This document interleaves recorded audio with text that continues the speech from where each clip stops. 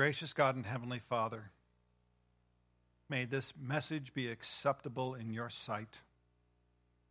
May through your word we pray that you work in our hearts, that you work in our minds, that you lift our souls unto Christ Jesus, giving him praise and glory, and you praise and glory. And this we pray in Jesus' name. Amen. So we are in our series, Walking in the Light. We are part 4, Walking in the Light, and we're in 1 John. If you have your Bibles, and by the way, we ultimately will have Bibles under the chairs, right?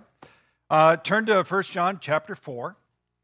Now, this is a wonderful letter that John has written to those who are his children, so to speak.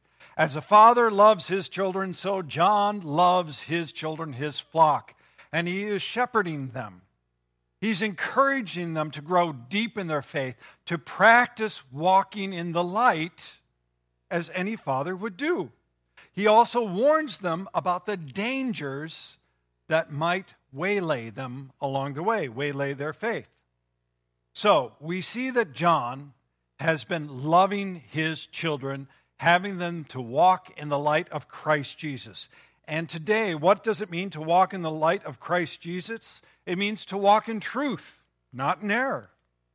To know the deep love that God has for us, and then to deeply love one another. Now, if you've been tracking with us throughout this series, you might think, well, didn't we cover that already? And indeed, we have covered those themes. Pastor Shields last week really talked about not loving the world, but loving Christ Jesus, not being in the error of the world. We've certainly covered about truth versus error and the deep love that God has for us and for each other. But the style of John is one in which he keeps coming back to the themes and deepening the themes, which is good for us because in our Western mindset, we think, heard that, got that, tell me something new. But John doesn't do that. His intent is not to tickle the ears, so to speak, to try to impart information in a new or novel way. That is not his intent at all. Really, John wants to affect the very heart, your mind, your soul, so that you not only know who Jesus is, but you practice walking in his light, you practice his teachings. And really, that's been our intent all the way along in this whole series, is to not only know Jesus Christ as the light of the world, but then to walk in his ways, to practice that. And then also, we will be a light unto others, especially who need that light of Christ Jesus. That's what we've been working on. So this morning we're going to go a little bit deeper in some of these themes. And the first is to walk in truth, not in error. I'm going to read 1 John chapter 4, verses 1 through 3. You just have verse 1 on your screen. Beloved, do not believe every spirit, but test the spirits to see whether they are from God. For many false prophets have gone out into the world. By this you know the Spirit of God. Every spirit that confesses that Jesus Christ has come in the flesh is from God. And every spirit that does not confess Jesus is not from God. This is the spirit of the Antichrist, which you heard was coming and now is in the world already. So John is writing to his beloved children that they need to be discerning. So let's talk about discernment for a little bit. If you were here a couple of weeks ago, I talked about something that I practiced when I was young. And I got okay, decent at it. Do you remember what that was? Juggling. It was juggling. So I thought, you know what? I haven't juggled for a while. Why don't I buy some juggling balls? And of course, as any good consumer would do, I went online and I read the reviews. And there are some juggling balls that are really good. some that are just okay, and some that, you just don't want to use. But you got to read all the reviews, the good, the bad, the ugly, all of that, right? So, based on the reviews, I got some juggling balls, and I wanted to show them to you. There's 1, 2, 3, and then this one came with something different. But I thought the reviews were good, so I got it. Now, you might have various reactions at this point. Some of you might be thinking, that's really foolish, you're going to hurt yourself. Other people might think, well, it's his life, he can do with it what he wants. Or some people might think, well, he read the reviews, it was a reputable company, wasn't it? And they wouldn't give something that would hurt somebody, would it? Or some of you might finally have it, I care for you so much, put the knife down. I am not going, what? I didn't hear. Or am I psychotic? Yes, no, I'm just going to put the knife down. Now, this is kind of a silly little example, right? And by the way, I'm not going to juggle with the knife. At some point, maybe later on, I will show you that, yes, I can actually juggle 3 balls. But it's kind of silly in a way because you would think, well, who in their right mind would actually just go ahead and buy stuff like that simply by reading the reviews? Well, the thing is, as silly as that is, people are less discerning when it comes to spiritual matters. They often choose their faith, their worship, a place based on the reviews, so to speak. What religion to join even. There's a guy named Tom Rainer. He's a leading expert in church renewal and growth. And so he's done a lot about why do people choose a particular place of worship. And I'm going to give you some of the things that he gave. He said the quality of sermons. Now, that doesn't mean what they actually covered, but did people like him? 83% said that's a top thing. Feeling welcomed by leaders, 79%. They said, if I'm welcomed, that's very important in choosing a church. The style of service, location, education for the kids, having friends or family in the congregation. Everybody's sitting over there. Okay, sorry, I couldn't help but say. Availability of volunteering for opportunities, the hospitality project. But you get that. He said these are the main reasons why people will choose a church. And by the way, I think these are important reasons. As a matter of fact, we try to do all of these, but is that the main thing? What's missing from this? What? What do you actually believe? Yeah, is the gospel present? Is Christ present? What do you actually believe? See, people are picking faith, not only just a church, but even their faith, their religion, or a place of worship, if it reflects their feelings, if it reflects the world. And we become a really consumer-driven culture here in how people pick faith, religion, churches. Much of faith, religion, and churches have become consumer-driven. And often people will look for a church that matches the world's beliefs and not biblical beliefs. I heard in the past few months that people are more likely to leave a church than change their political affiliation. So their political affiliation is more important than whatever the church has. This is the culture in which we are in. And by the way, a lot of churches, especially bigger churches, but a lot of churches all around now kind of bury the lead of what they believe. Sometimes you can't even find what a church believes in their literature or their website. You really have to dig down.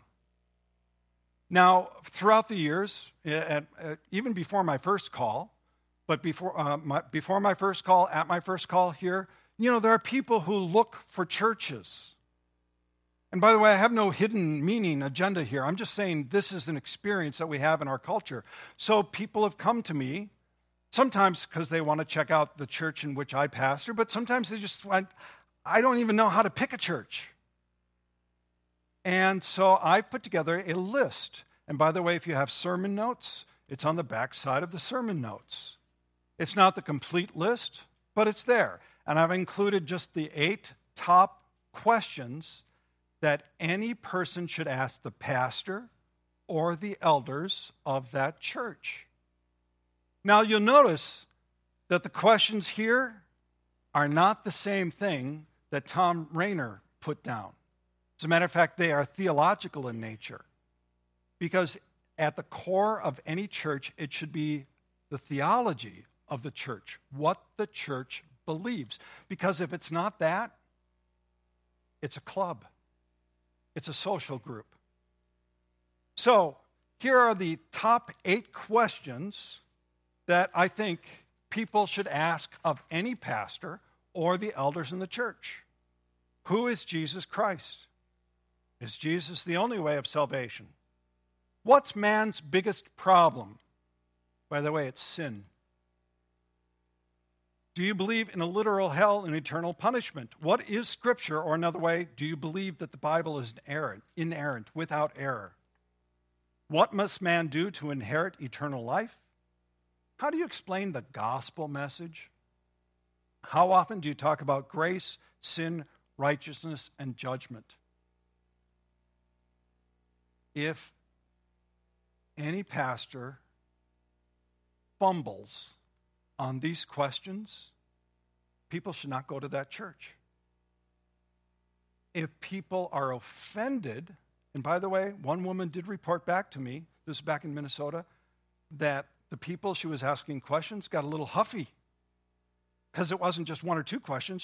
She had the whole list there, right? And they were like, well, look, if they get offended, that's a flag that you should not be in that church as well. These are fundamental questions any pastor or elder of the church should be able to answer. Now, again, if the core of the theology is set, then the rest is preference. Look, if you like a certain music style and the core theology is there, great.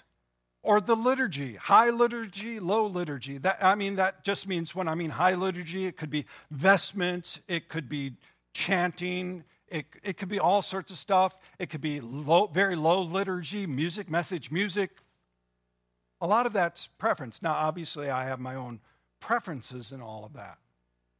But is the core there? And you know what's been wonderful, truly wonderful, in the last year is that the people who have been joining Joy Church are the ones who want that, who want Jesus Christ, who want the gospel, who want His word, who want to become more and more in love and followers of Jesus. And that has been a joy to see. So we are growing in a healthy manner. And you might know of people who have left a church, who have never even been to church. This could be, and they're like wondering. And I'm not even saying come to Joy. Do you get that? This isn't about, get everybody here. Now, obviously, I would like that, but this is about caring for other people and their souls so that they don't play with knives. Got it? Okay. So, John's is saying, hey, I care for you, I love you, be aware lest you be deceived or ensnared. He says, beloved, do not believe every spirit, or review on Google. Do not believe every spirit, but test the spirits to see whether they are from God. For many false prophets have gone out into the world.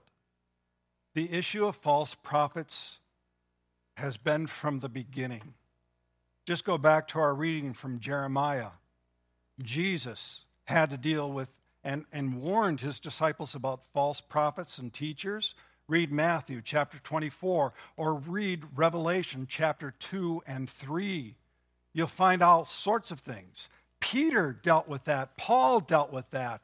Just read the first chapter of Galatians. He's dealing with false teachers all the time here. And John is dealing with it as well. In 1 John, remember, he's writing about a guy who is teaching that Jesus didn't come in the flesh. So just naturally, he says this, by this, you know the Spirit of God. Every spirit that confesses that Jesus Christ has come in the flesh is from God. So if they say that Jesus was just a spirit who came on earth, they're not of God.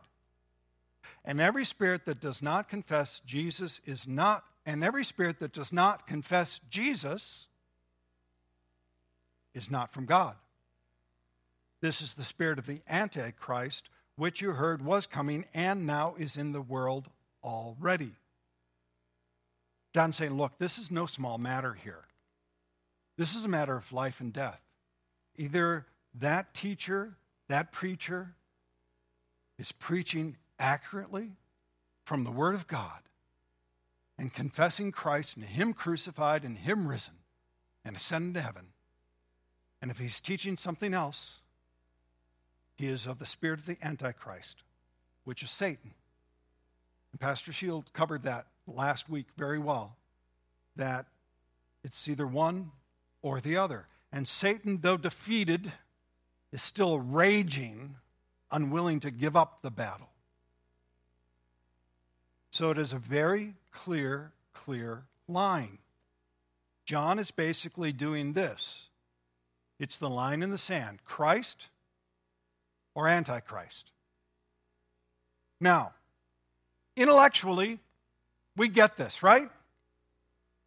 Okay, we get this separation, we get the division, but, and it's a big but, when you start to put this into practice, people become very uneasy about it.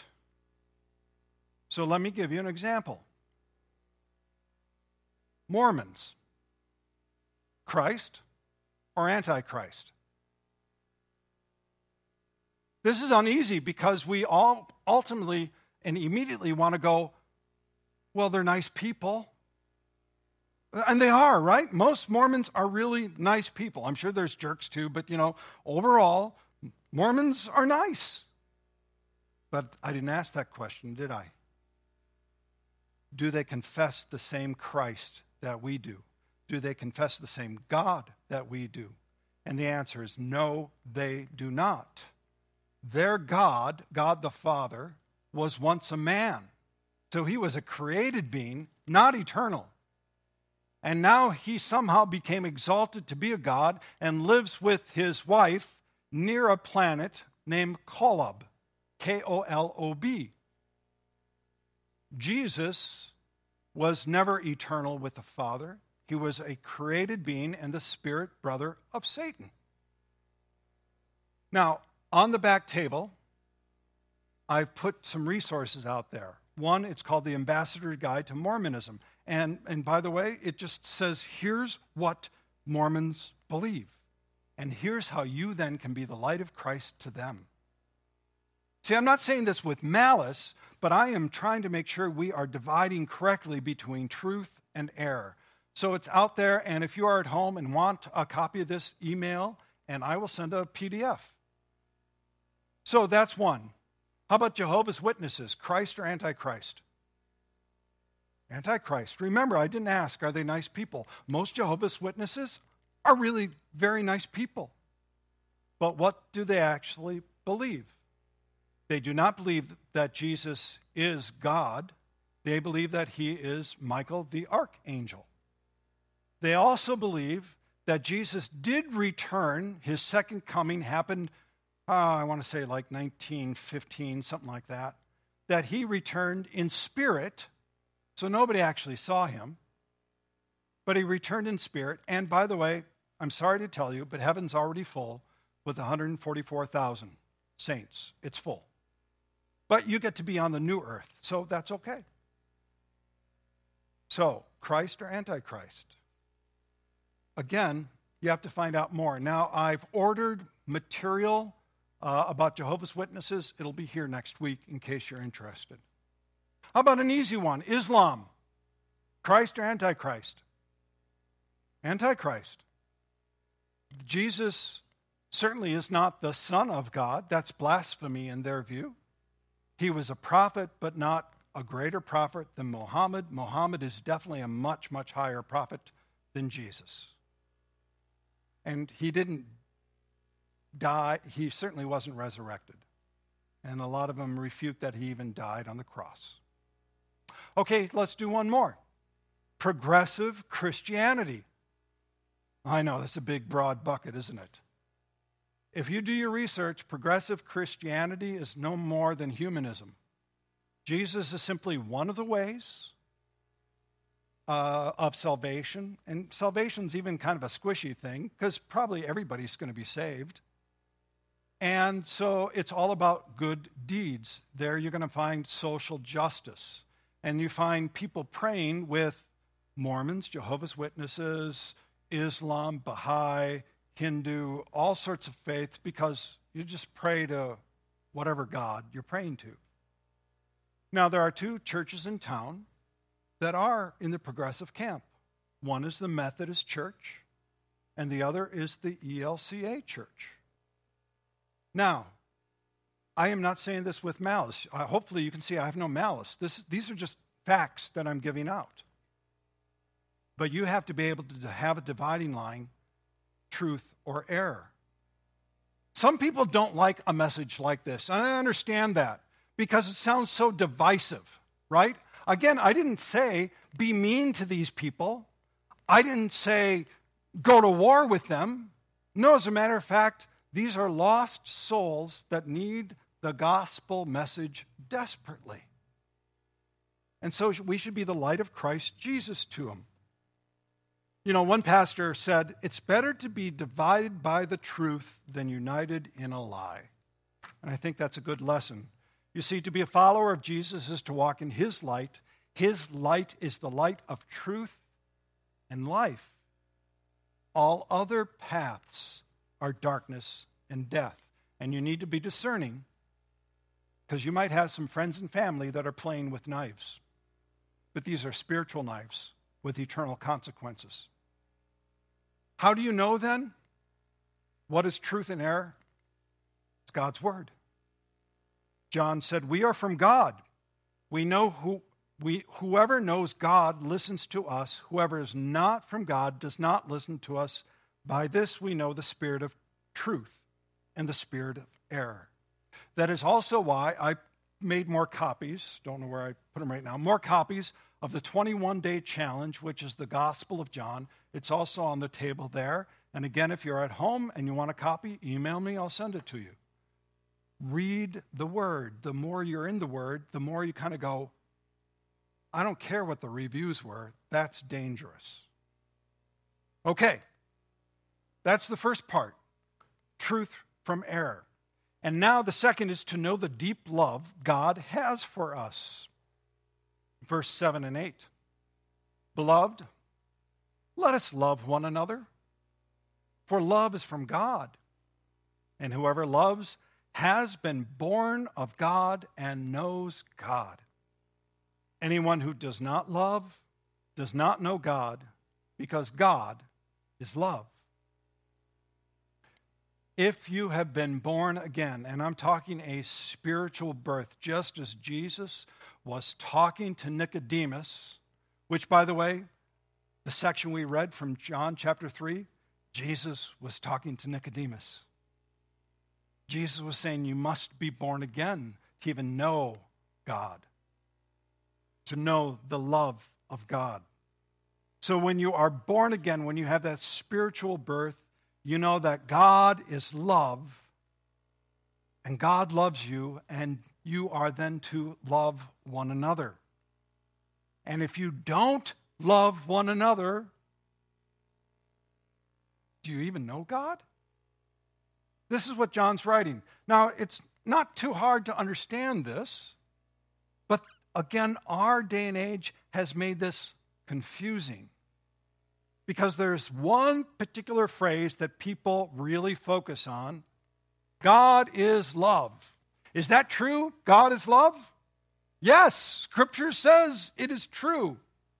But people unintentionally, especially in our culture, have inserted a word in there that is not there. Not God is only love. We don't ever want to say God is only love. This is what the culture has done. God is love. God is only love.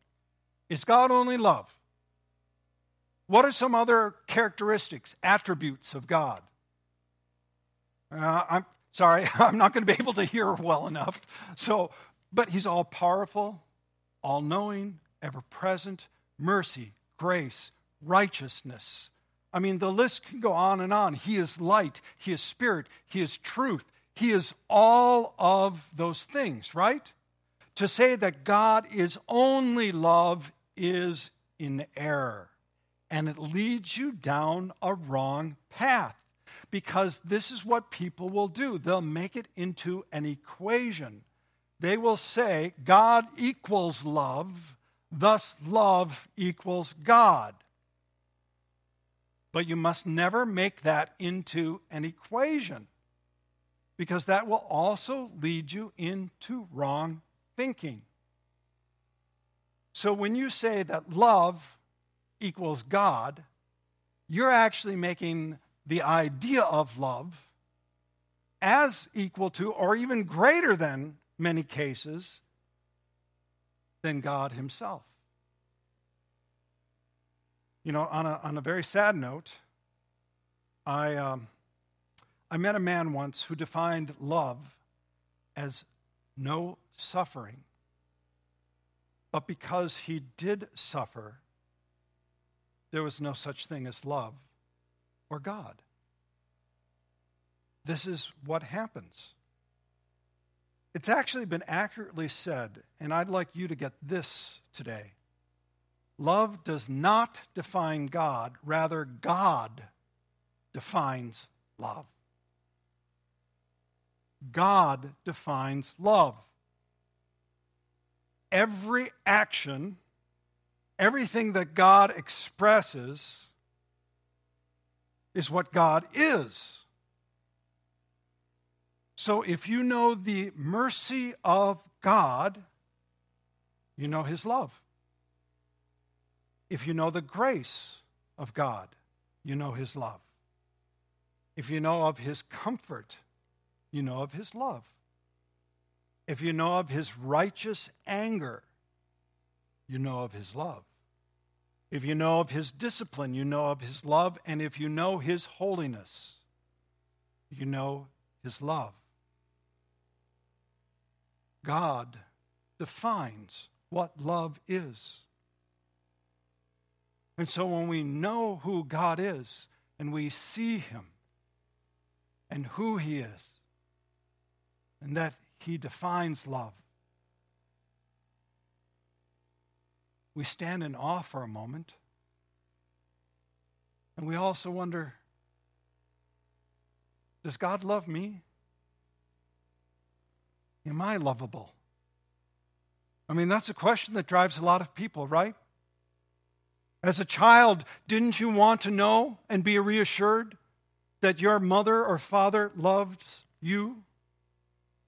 You wanted to know that desperately. And children who did not know that, their identities were warped almost beyond recognition. In the same way, you and I want to know, does God love me? Am I lovable? And as much as we want to admit it or not, our identities are wrapped up in that one question. Am I loved? Does God love me? The problem is when people search for the answer, they don't search outward, they search inward.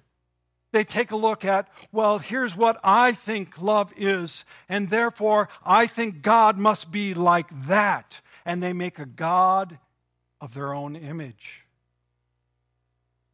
And that's how they have their identity.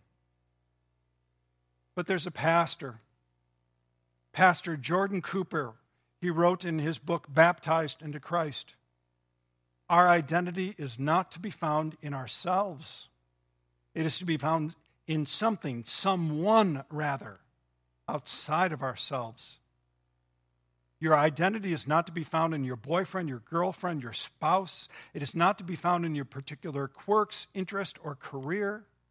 Your identity is to be found in the one who redeemed you, the one who gave up his life for your sin, the one who places his very name on you. When you are baptized, your identity is found in Christ. In Christ alone, right? In Christ alone, our hope is found. In Christ alone, the love of God is made manifest. In Christ, we see the full expression of God's love made manifest. John writes this. He says, in this, the love of God was made manifest among us, that God sent his only Son into the world so that we might live through him. In this is love. Not that we have loved God, but that he loved us and sent his Son to be the propitiation for our sins. This is the love of God. His love is an action expressed. And every parent knows this, that love is more than a feeling. Does it encompass a feeling? You bet. Is it more than a feeling? You bet. Because at 3 a.m., for the fifth night in a row, when you're holding that colicky baby, that's an act of love. Not that I've ever done something like that. I remember talking to our daughter when she was just a couple of weeks old. 11 o'clock at night, Heidi was sleeping.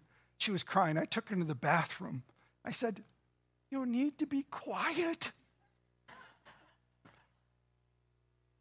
But you know that that's love. Because it's an action and it's expressed. The love of a spouse taking them to the ER, or a neighbor taking them to the hospital when they need that, or giving them food when they're homebound. This is all love, because love is not just a feeling, it is an action, and it is the same thing with God. How did he express his love for us? For God so loved the world that he gave his only Son, that whoever believes in him should not perish but have eternal life. There's so much love packed into that one verse. It's really astounding. What makes it astounding and what's clarified in 1 John is that God didn't love us and send his Son because we were so good. As a matter of fact, God sent us because we weren't good. Because we were sinners in rebellion against him. Romans chapter 5 verse 8 says, but God shows his love for us in that while we were still sinners, Christ died for us on the cross. On the cross, God's love for you. God's love for you was made manifest.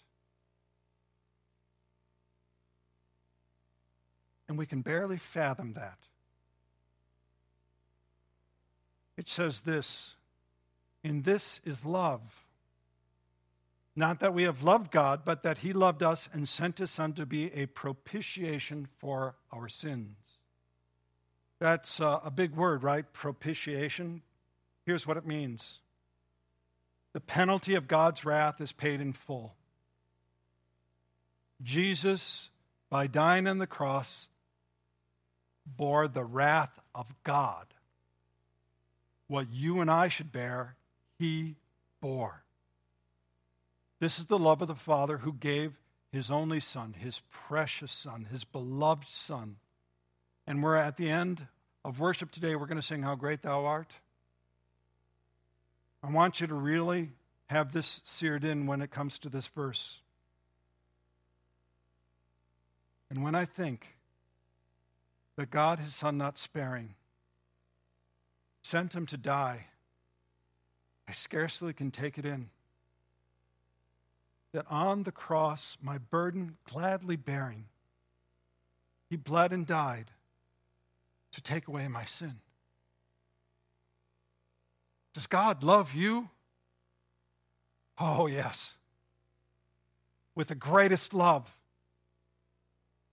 And when you are born again and you know Christ Jesus as Lord and Savior, and you know the love of God, it fills your heart, it fills your soul. Then sings my soul, my Savior God, to thee, how great thou art, how great thou art. Then sings my soul. As you are singing about the love that God has for you. And when you are filled by that love, by the very gospel message, by the love of God through Christ Jesus, who suffered, died, and rose again, how could you not love others? In John, it says this, so we have come to know and believe the love that God has for us. God is love. And whoever abides in love abides in God, and God abides in him. Going on, verse 20 and 21, if anyone says, I love God and hates his brother, he is a liar. For he who does not love his brother whom he has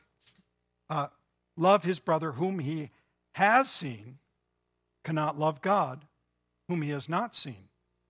And this commandment that we have from him, whoever loves God must also love his brother. Look, I am not going to spend time on this because if you know the love of God for you in Christ Jesus and the gospel, it should fill over and you should love one another.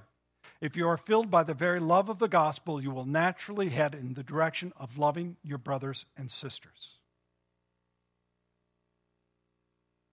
This week, right? This is about putting things into practice. So this week, read the Gospel of John if you haven't. If you've read it, read it again. Then compare that to other religions and faiths and what other people are saying.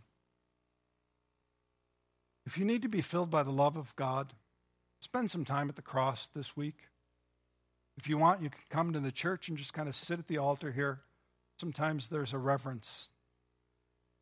And then put your love for Christ into action by loving one another. And everyone says, Amen.